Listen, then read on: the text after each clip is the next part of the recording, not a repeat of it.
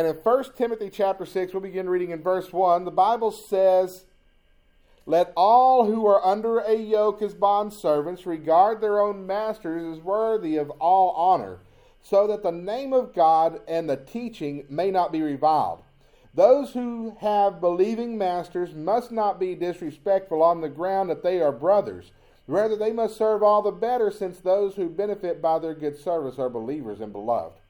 Teach and urge these things. If anyone teaches a different doctrine and does not agree with the sound words of our Lord Jesus Christ, and the teaching that accords with godliness, he is puffed up with conceit and understands nothing. He has an unhealthy craving for controversy and for quarrels about words, which produce envy, dissension, slander, evil suspicions, and constant friction among people who are depraved in mind and deprived of the truth, imagining that godliness is a means of gain. But godliness with great contentment is great gain. For we brought nothing new into the world, and we cannot take anything out of the world. But if we have food and clothing, with these we will be content. For those who desire to be rich fall into temptation, into a snare, into many senseless and harmful desires that plunge people into ruin and destruction. For the love of money is the root of all kinds of evils. It is through this craving that some have wandered away from the faith and pierced themselves with many pangs. But as for you, O man of God, flee these things. Pursue righteousness, godliness, faith, love, steadfastness, gentleness. Fight the good fight of the faith. Take hold of the eternal life which you were called, and about which you have made the good confession in the presence of many witnesses. I charge you in the presence of God, who gives life to all things, and of Christ Jesus, who in his testimony before Pontius Pilate made the good confession, to keep the commandment unstained and free from reproach until the appearing of our Lord Jesus Christ, which he will display at the proper time. He who is the blessed and only sovereign, the King of kings and Lord of lords, who alone has immortality, who dwells in unapproachable light, whom no one has ever seen or can see, to him be honor and eternal dominion. Amen. As for the rich of this present age, charge them not to be haughty, nor to set their hopes on the uncertainty of riches, but on God, who richly provides us with everything to enjoy. They are to do good, to be rich in good works, to be generous and ready to share, thus storing up treasure for themselves as a good foundation for the future, so that they may take hold of that which is truly life. O Timothy, guard the deposit entrusted to you. Avoid the irreverent babble and contradictions of what is falsely called knowledge. By professing it, some have swerved from the faith. Grace be with you." We could be here all day. We could be here all day. We're not going to be here all day. Well, some of us are going to be here all day, but not in chapter 6 here. The theme of 1 Timothy. Why did the Apostle Paul write this letter? He wrote it to Timothy so that Timothy would be equipped to lead the church at Ephesus in Paul's absence. And in order to effectively lead the Ephesian church, Timothy was going to have to be centered on the gospel. In order for the Ephesian church to be an effective church for the Lord, it had to be centered on the gospel. And in order for us to be effective as Christians and to be effective as a church, we have to be centered on the gospel. And how do we know if we are centered on the gospel? How do we know that we are hitting the mark? 1 Timothy chapter 1 verse 5 says, the aim of our charge, our goal, our mission, our vision. I'm working on new mission and vision statements, by the way. Our aim, our goal, our mission, what are we after here? It's a love that flows from a pure heart, a good conscience, and a sincere faith. We want love. And where does that love come from? It flows from a pure heart, a heart that has been cleansed, a heart that has a love for others, a heart that has the right motivations, that doesn't have ulterior motives. A good conscience, this is one that is in good standing with God, and a sincere faith. This is one that truly believes. And I was talking, and I've got friends and acquaintances and colleagues and associates, and the subject of Christianity, the subject of church comes up from time to time. The subject of televangelists and TV preachers comes up from time to time, and those out in the community. And one individual made the statement. She said that there's a difference between those who truly believe and those who are just doing this. There's a difference. She goes, and she's not an avid churchgoer. She does not exhibit the lifestyle of one who is an avid follower of the Lord or Scripture. I'm not saying she's not saved. I'm just saying that she's not in her Bible every day. She's not in church every Sunday. Okay, I'm not trying to judge her. I'm just telling you. You know, she lives a life that's common to people of the world. That's all I'm telling you. And she said she notices people who truly believe in the Lord as their Savior, and those who are going through the motions, those who have just gone to church and just go to church because that's what they do. And she goes, and she can tell the difference between someone who's on TV preaching the gospel because they're trying to reach people with salvation, and those who are trying to build an organization and make a living off of it. And now this is not someone who proclaims to have a lot of spiritual discernment. The world notices the difference. Yeah. So this love that flows from this pure heart, this good conscience, this sincere faith, where does it come from? It comes from the gospel. Amen. If we're going to hit the target, we've got to be gospel-centered. If we're going to have that love that flows, we've got to be gospel-centered. And so how we tell whether or not we're gospel-centered is whether or not we have that love that flows. Amen.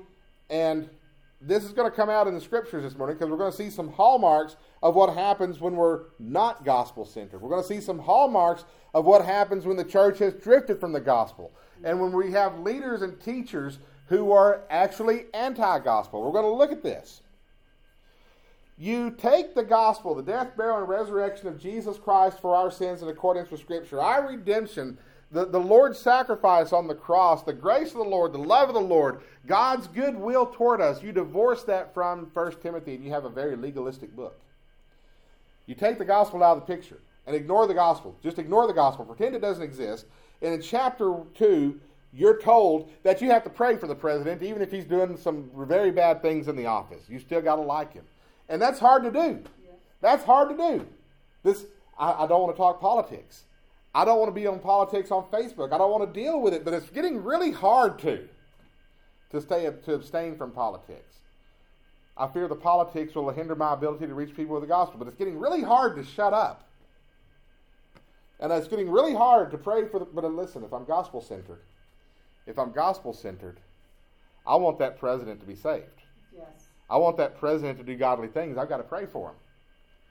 If you read 1 Timothy chapter 2 and you forget the gospel exists and you come up with a rule that women aren't even allowed to speak in church. You're not allowed to sing in church. You're not allowed to lead prayer in church. You're not allowed to do anything in church.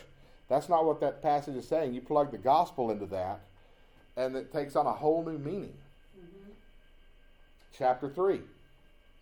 The pastor's kids misbehave in church, you fire him.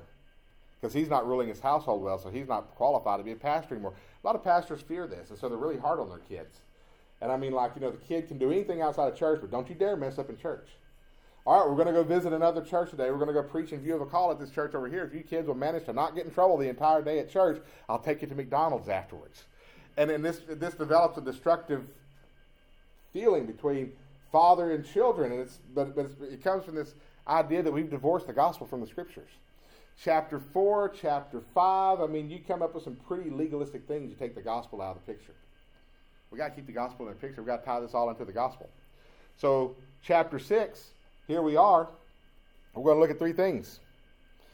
The relationship between servants and masters. This should be gospel-centered. We're going to address false teachers, their motivations, and how this happens. And then we're going to circle around to being content. We're going to find some contentment. We're going to find some reasons to praise and to worship this morning. I feel down this morning. I get the feeling y'all feel down. Sometimes you're going through service and you're singing and you're like, it's off today. Well, we're brokenhearted. But we're going to get back to the gospel. We're going to find our contentment there. Servants and masters. Let's start there. In verses 1 through 2, the Bible says, let all who are under a yoke as bondservants regard their own masters as worthy of all honor, so that the name of God and the teaching may not be reviled. Those who have believing masters must not be disrespectful on the ground that they are brothers. Rather, they must serve all the better, since those who benefit by their good service are believers and beloved. The servants being addressed here are servants who are in servitude because they're paying off a debt. And so that's what we're going to look at. We're looking at those who are having to work to pay off a debt. All right, now, some of y'all work. Some of y'all have jobs. Some of you are in business for yourselves. Why do you get up and you go to work every morning? You have a mortgage payment. That's why you do it. You have a car payment.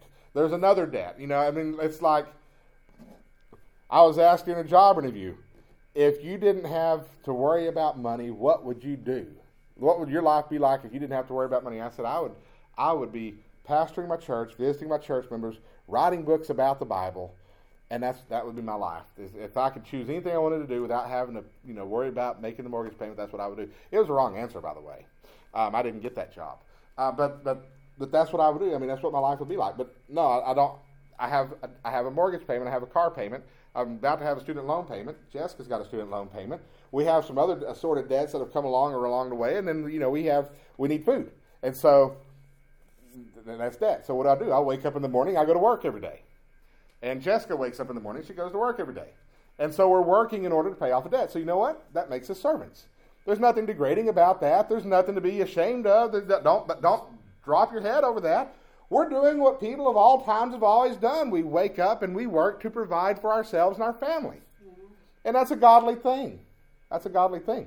And so when we're looking at this passage in these first few verses of chapter 6, the Apostle Paul is addressing what this looks like when you're a believer, what this looks like when you're gospel-centered. All right? And so we honor those who employ us. If you're self-employed, it's the person you sold the job to. If you are employed, it's the person who hired you, who put you to work. We regard our masters, our employers, our customers worthy of all honor. Worthy of all honor. And why do we do this? It's because we love God. And we want God to be honored. And we want our employers and those that we do business with and those that we do business for, we want them to see God for who He truly is and come to that knowledge of the truth. We want the best for them. We want the best for everybody involved. And so we honor, for lack of a better term, and to harmonize my language with the Bible's language, to harmonize that language, we honor our masters. My current employer hired me when he didn't have an opening. I went to him and I said, I want to learn how to sell life insurance.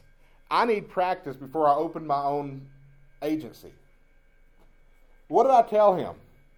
I want to use you to learn how to do this so one day I can compete against you.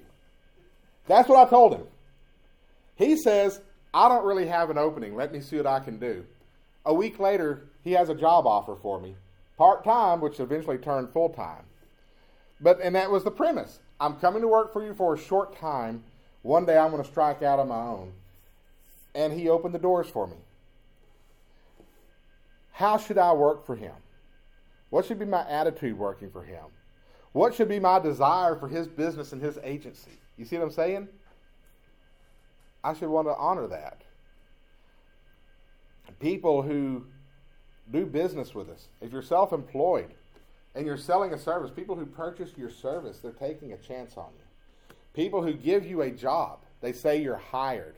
When can you start? They're taking a chance on you. Don't make them regret it. And why would you not? And why would that be the case? Because you are a representative of Christ. And if you love your Lord, you'll want Him to be well represented. My employer loves the company he represents. And even though the company may have warts on the internal side, in dealing with how different levels of corporate work with each other, there are things to complain about working there. He won't do it because he cares about how the company is perceived. Now, if he can have that kind of affection for a company, what kind of affection should we have for our Lord? And so, for the sake of the gospel, and for the sake of this love that flows from a pure heart, a good conscience, and sincere faith, when we're serving, we need to serve in a way that honors those whom we serve. That's how Paul opens up this chapter. And when our boss is a brother in Christ, that even makes it more important. Because now we're not just serving somebody in a transactional sense, we're hoping to honor God in the process. But now we've got somebody we love that we're serving. You know, you do things better for your family, your loved ones, than you do for people you don't really know. It should be the same when you're working. And you're working for a believer. You're working for a brother or sister in Christ. Serve them well. That's one of the hallmarks of a gospel-centered life. Secondly, let's address these false teachers and their motives. In verses 3 through 4, the Bible says, if anyone teaches a different doctrine and does not agree with the sound words of our Lord Jesus Christ in the teaching that accords with godliness, he is puffed up with conceit and understands nothing. Now, what doctrine does not agree with the sound words of our Lord Jesus Christ? And what teacher does not agree with the sound words of our Lord Jesus Christ? And what you're tempted to do is you're tempted to go through the list of doctrines and try to figure out what agrees with Jesus, what doesn't agree with Jesus. But there's a simple formula to figuring out what agrees with Jesus, what does not agree with Jesus. What agrees with the sound words of our Lord and what does not agree with the sound words of our Lord. And the simple formula is any doctrine, any teaching that distracts from the gospel does not agree with the sound words of our Lord and Savior Jesus Christ. Any doctrine that denigrates the gospel, that tells you that the gospel is an entry-level doctrine, that gets you in the door, but you got to understand all these other things to truly be one of the top tier, that is a doctrine that does not agree with the sound words of our Lord and Savior Jesus Christ. Any doctrine that shifts the focus from others and from Christ to yourself is a doctrine that does not agree with the sound words of our Lord and Savior Jesus Christ. If my doctrine is telling you that you have got to figure out a way to step it up and live better, that is a doctrine that does not agree with the sound words of our Lord and Savior Jesus Christ. Because what I have done when I teach you that is I have shifted your focus from the Lord, His grace, His gospel, His salvation to yourself and what you have to do. That's what the Pharisees and the Judaizers were doing to the churches of Galatia. They were shifting the focus from the gospel onto the individual and what must I do? What more must I do? What's the next step that I have to take? And when you get into that, Brother Jim's graphic he put on the screen about the blob, it kind of hides and obscures the gospel. That point was made this morning. And when we're arguing and we're teaching and we're trying to separate ourselves from the rest of the world and the rest of the Christianity by saying we believe this, we believe that, and we've got like 80,000 things that we believe that separate us from everybody else, what are we not talking about? We're not talking about the gospel. And those who promote such doctrines. I had a friend that posted on Facebook this week. He was mentioning a preacher that every week posted and preached about contemporary worship and how true theological depth and true spiritual worship can only come from the traditional hymns and not modern worship. And the irony is, at one point, our traditional hymns were modern worship. But, like, you can't get there with modern worship. You have to stick with the old hymns. And that there's this argument going on, and I mentioned, and our friends in this group, we didn't engage whether or not he was right or not. We engaged what a tragic situation this was. Because when your main concern and your thought process, your ministry, if you've got a ministry or whatever, is hymns versus praise choruses, chairs versus pews, you're off the gospel. You've missed. And those who promote those things, those who that's what they want to talk about, those who that's going to be the message they take to the nations, the Bible tells us they're puffed up. What's that mean? They're puffed up. Prideful. Arrogant. And they don't understand anything. The guy who wants to talk to you about whether you're using a King James or an ESV, and by the way, this goes on both sides. Your modern translation people, some of them will get on an absolute crusade against the King James Version, and your King James Version will get on an absolute crusade against the modern versions. Same thing happens with the worship styles, hymns versus modern worship, a lot of your modern worship people are going on a crusade against the hymns. When that's the conversation, we understand nothing. We've missed the point of what this is all about. We don't have any clue what the Bible is actually teaching us when that's where we are. Verses 4 through 5 says, he, talking about the guy that promotes these doctrines that are distracting from the gospel, he has an unhealthy craving for controversy, for quarrels about words which produce envy, dissension, slander, evil suspicions, and constant friction among many people who are depraved in mind and deprived of the truth, imagining that godliness is a means of gain. Now I'm going to stick with the worship style. I'm not trying to change worship styles. I'm not trying to preach about this, but this is a good example to go with on this particular topic. All right, so traditional worship, the old hymns versus modern worship. I had a preacher come up to me one day and he said, Brother Leland, do you believe in traditional worship or do you believe in modern worship? And I gave him my answer. I believe in worship that actually lifts up praises to God. He goes, yeah, but what about a praise band? I'm like, well, I mean, instrumentation is not spelled out in Scripture. Actually, it is. Praise Him with a psaltery, praise Him with a harp. We don't have those. We have pianos. And the bells, which I keep calling a xylophone because that's what they called it when I was in school, it seems like. And some churches have guitars. Calvary Baptist Church in Henderson has a wind ensemble. That's pretty cool. They have a grand piano, a wind ensemble, guitars, and a drum set. And the preacher goes, what about the drums? Do you believe in drums in worship? I'm like, well, somebody's got to keep time. You know, he goes, but Brother Leland, drums were only an instrument of war in Bible times. Now, he initiated this. And what he wants me to understand is that drums in worship are ungodly because that's a wartime instrument in Bible times. This is a guy, and I've got I could point out other things this guy did.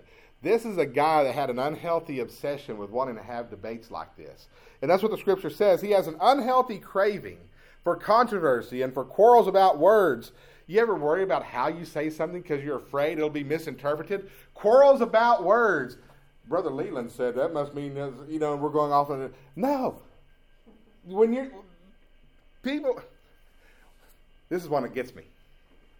Hey, my church is having service this Sunday. Your church? You mean the Lord's church in which you attend. That's an unhealthy fascination with quarrels about words. Quarrels about words. You know it's God's church. I know it's God's church. I know that you know it's God's church. Why are we going to quarrel about that? Correct people over little things like that. Right? That's unhealthy. That's a mark of one of these false teachers. He has an unhealthy craving for controversy, for quarrels about words, which produce envy. What's this developing? Envy, dissension, slander, evil suspicions. Evil suspicions. There's compromisers among us, brethren. And constant friction among people who are depraved in mind and deprived of the truth. And do you know why so many Christians fall into this? They've been deprived of the truth. They haven't had the gospel ingrained in them. They haven't been drilled on what the gospel is and what it means. That's why we keep coming back to it every Sunday. That's why I bring it up to you every Sunday. That's why every time I go online, I do something online. The gospel is in there. Sometimes I preface what I'm doing with the gospel. Why? Because if you're deprived of that knowledge of what the gospel is, you fall into this stuff. Imagining that godliness is a means of gain. These false teachers that do this, what are they doing?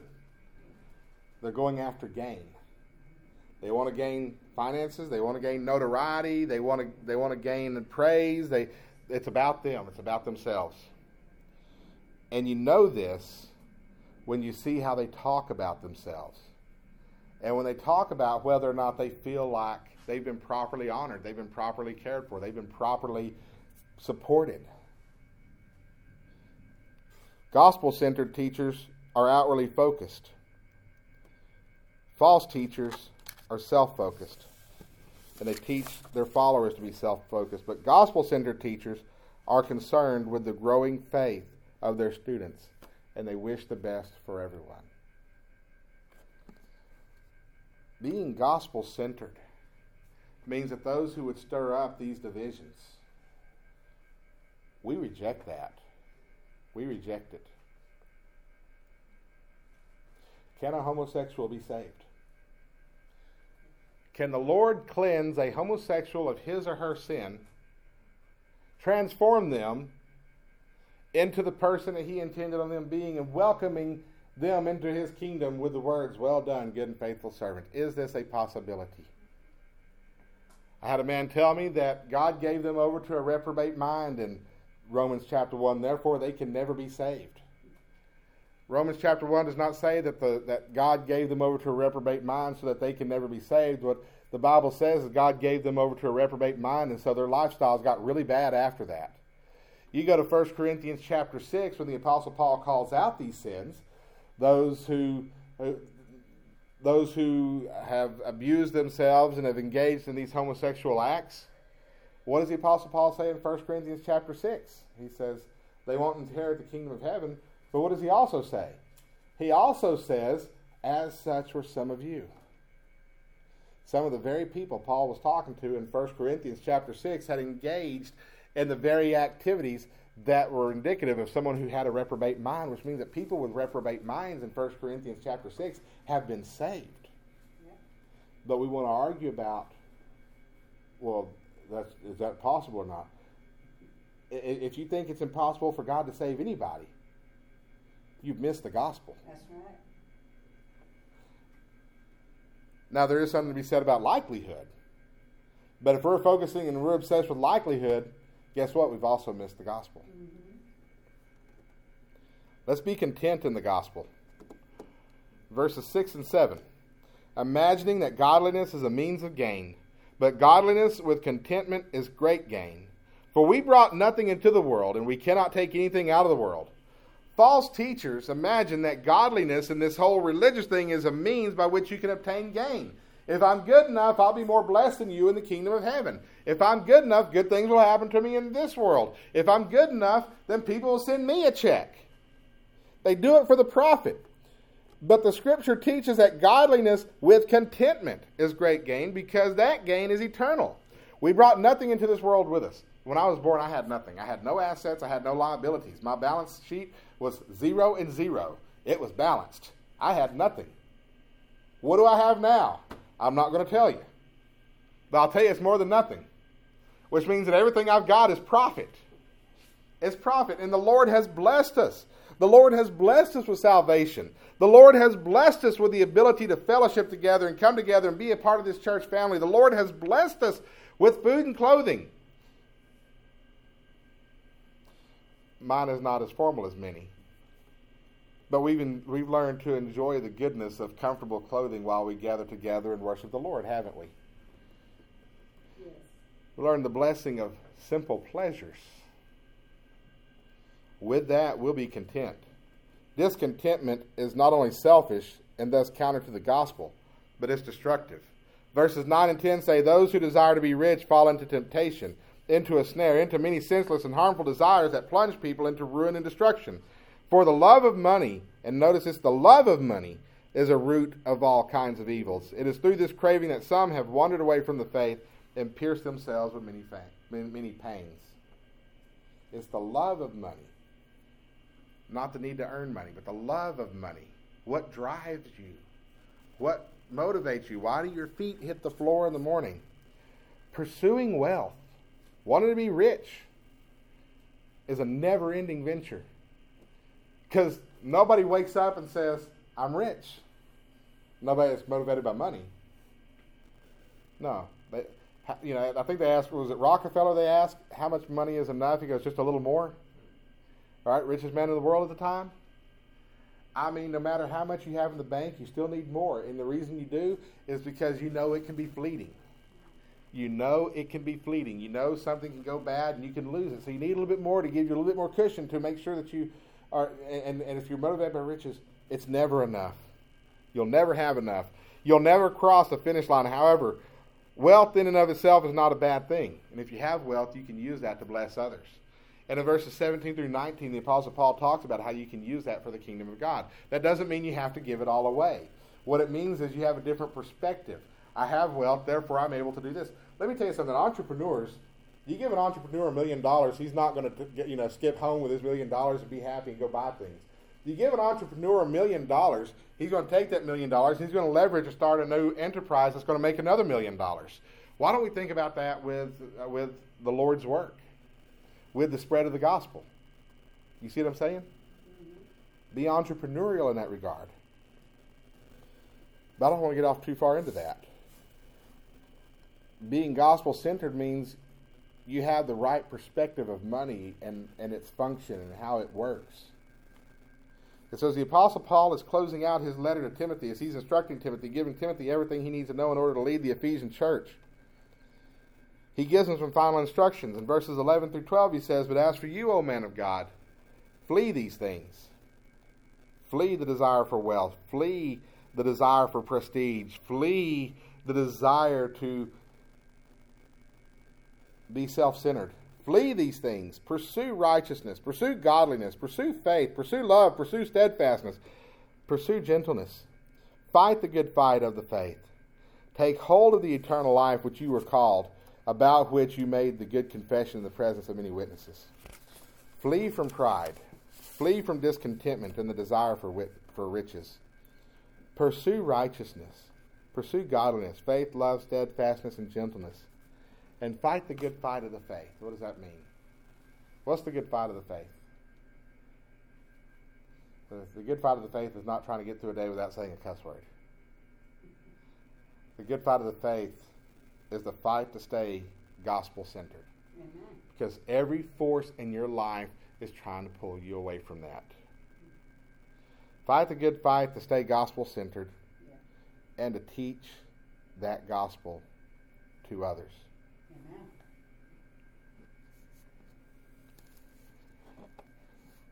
This has been my struggle over the surrender to the ministry in 2004, pastored my first church in 2006, came out here to start this church in 2008.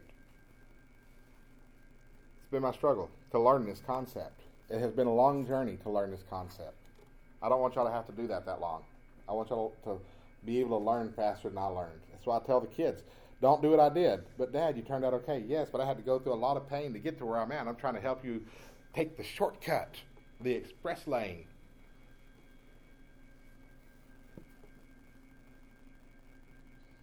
I don't want us to get bogged down in all these things that distract and divide us. These things that make us question ourselves and each other, and who's really with us and who isn't. If they're not really with us, they're not going to stay long. Because the Bible says they went out from us because they were not of us. They were not one of us. It says that in the book of 1 John. I want us to be who God wants us to be. And what's important to God is our salvation, redemption, and transformation. And that's God. That's His focus, the creator of the universe. He can be focused on anything. What's He focused on? He's focused on us. That's love. He's focused on our transformation. I want us to be Christians in a church who understand just how well they have been blessed in the gospel, just what God has redeemed us from, where He has transformed us from. And I want us to desire to see that change and that transformation in others. Not just because the Bible says, "Go ye therefore and teach," but because we love the others who are around us. When I got COVID, I was given treatment. The treatment was effective. When friends of mine came down with COVID, I told them about the treatment, because a lot of doctors just say, "I just get some water and some Tylenol and rest it off." I'm like, no, there's a doctor at Hendrick One Source in Early who will pump you full of every drug he can to cure you of that disease. There's a doctor at the clinic who will treat your COVID and save your life. He told me he treated more than 400 cases, hasn't lost a patient yet.